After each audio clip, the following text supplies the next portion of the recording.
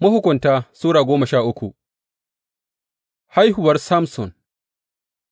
Isra'ila suka sāke yin mugayen ayyuka a gaban Ubangiji, saboda haka ya ba da su a hannun Filistiyawa shekara 40.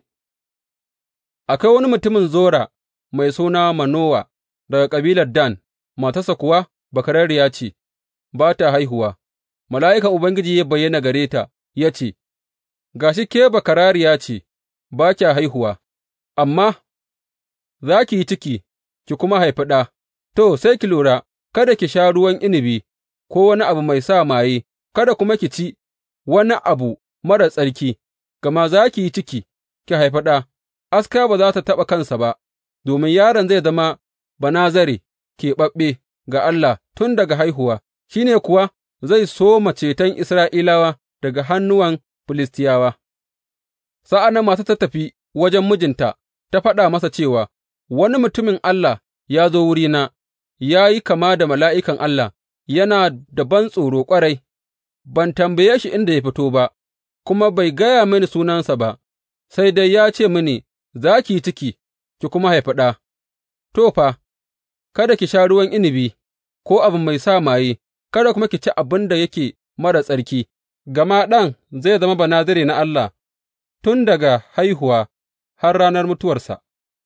Sai Manowa ya yi addu'a ga Ubangiji, ya ce, Ya Ubangiji, ina roƙonka, bari mutumin Allahn da aka aiko mana ya sāke zuwa don yă koya mana yadda za mu goyi yaron da za a haifa.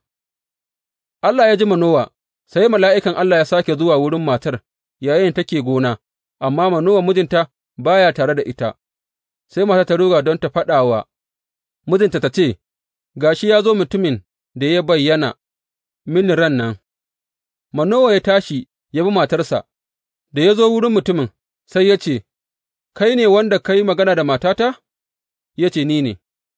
Saboda haka Manowa ya tambaye shi ya ce, Sa'ad da maganarka ta cika, me za tă zama dokar rayuwar yaron da kuma aikinsa?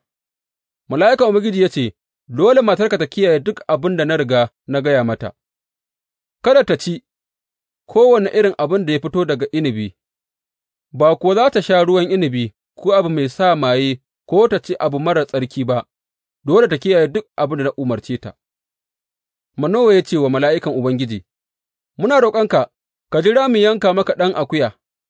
Mala'ikan Ubangiji ya ce, Ko kun sa na tsaya, ba zan ci abincinku ba, amma in kun shirya hadaya ta ƙonawa, ku miƙa wa Ubangiji. Manowa bai gane cewa mala'ikan Ubangiji ne ba. Sa'an nan Manowa ya sāke tambayi mala'ikan Ubangiji ya ce, Mene ne sunanka, don mu girmama ka sa'ad da maganarka ta tabbata?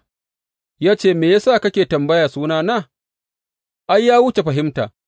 Sa'an nan Manowa ya ɗauki ɗan akuya tare da hadaya ta hatsi ya miƙa Ubangiji a kan dutse, Ubangiji kuwa ya yi abin mamaki yayinda Manowa da matarsa suke kallo, yayinda harshen wuta ya yi sama daga bagaden, sai mala'ikan Ubangiji ya haura cikin harshen wutar, da ganin wannan Manowa da matarsa suka fāɗi da fuskokinsu har ƙasa, da mala'ikan Ubangiji bai ƙara bayyana kansa ba ga Manowa da matarsa ba, sai Manowa ya gane cewa mala'ikan Ubangiji ne.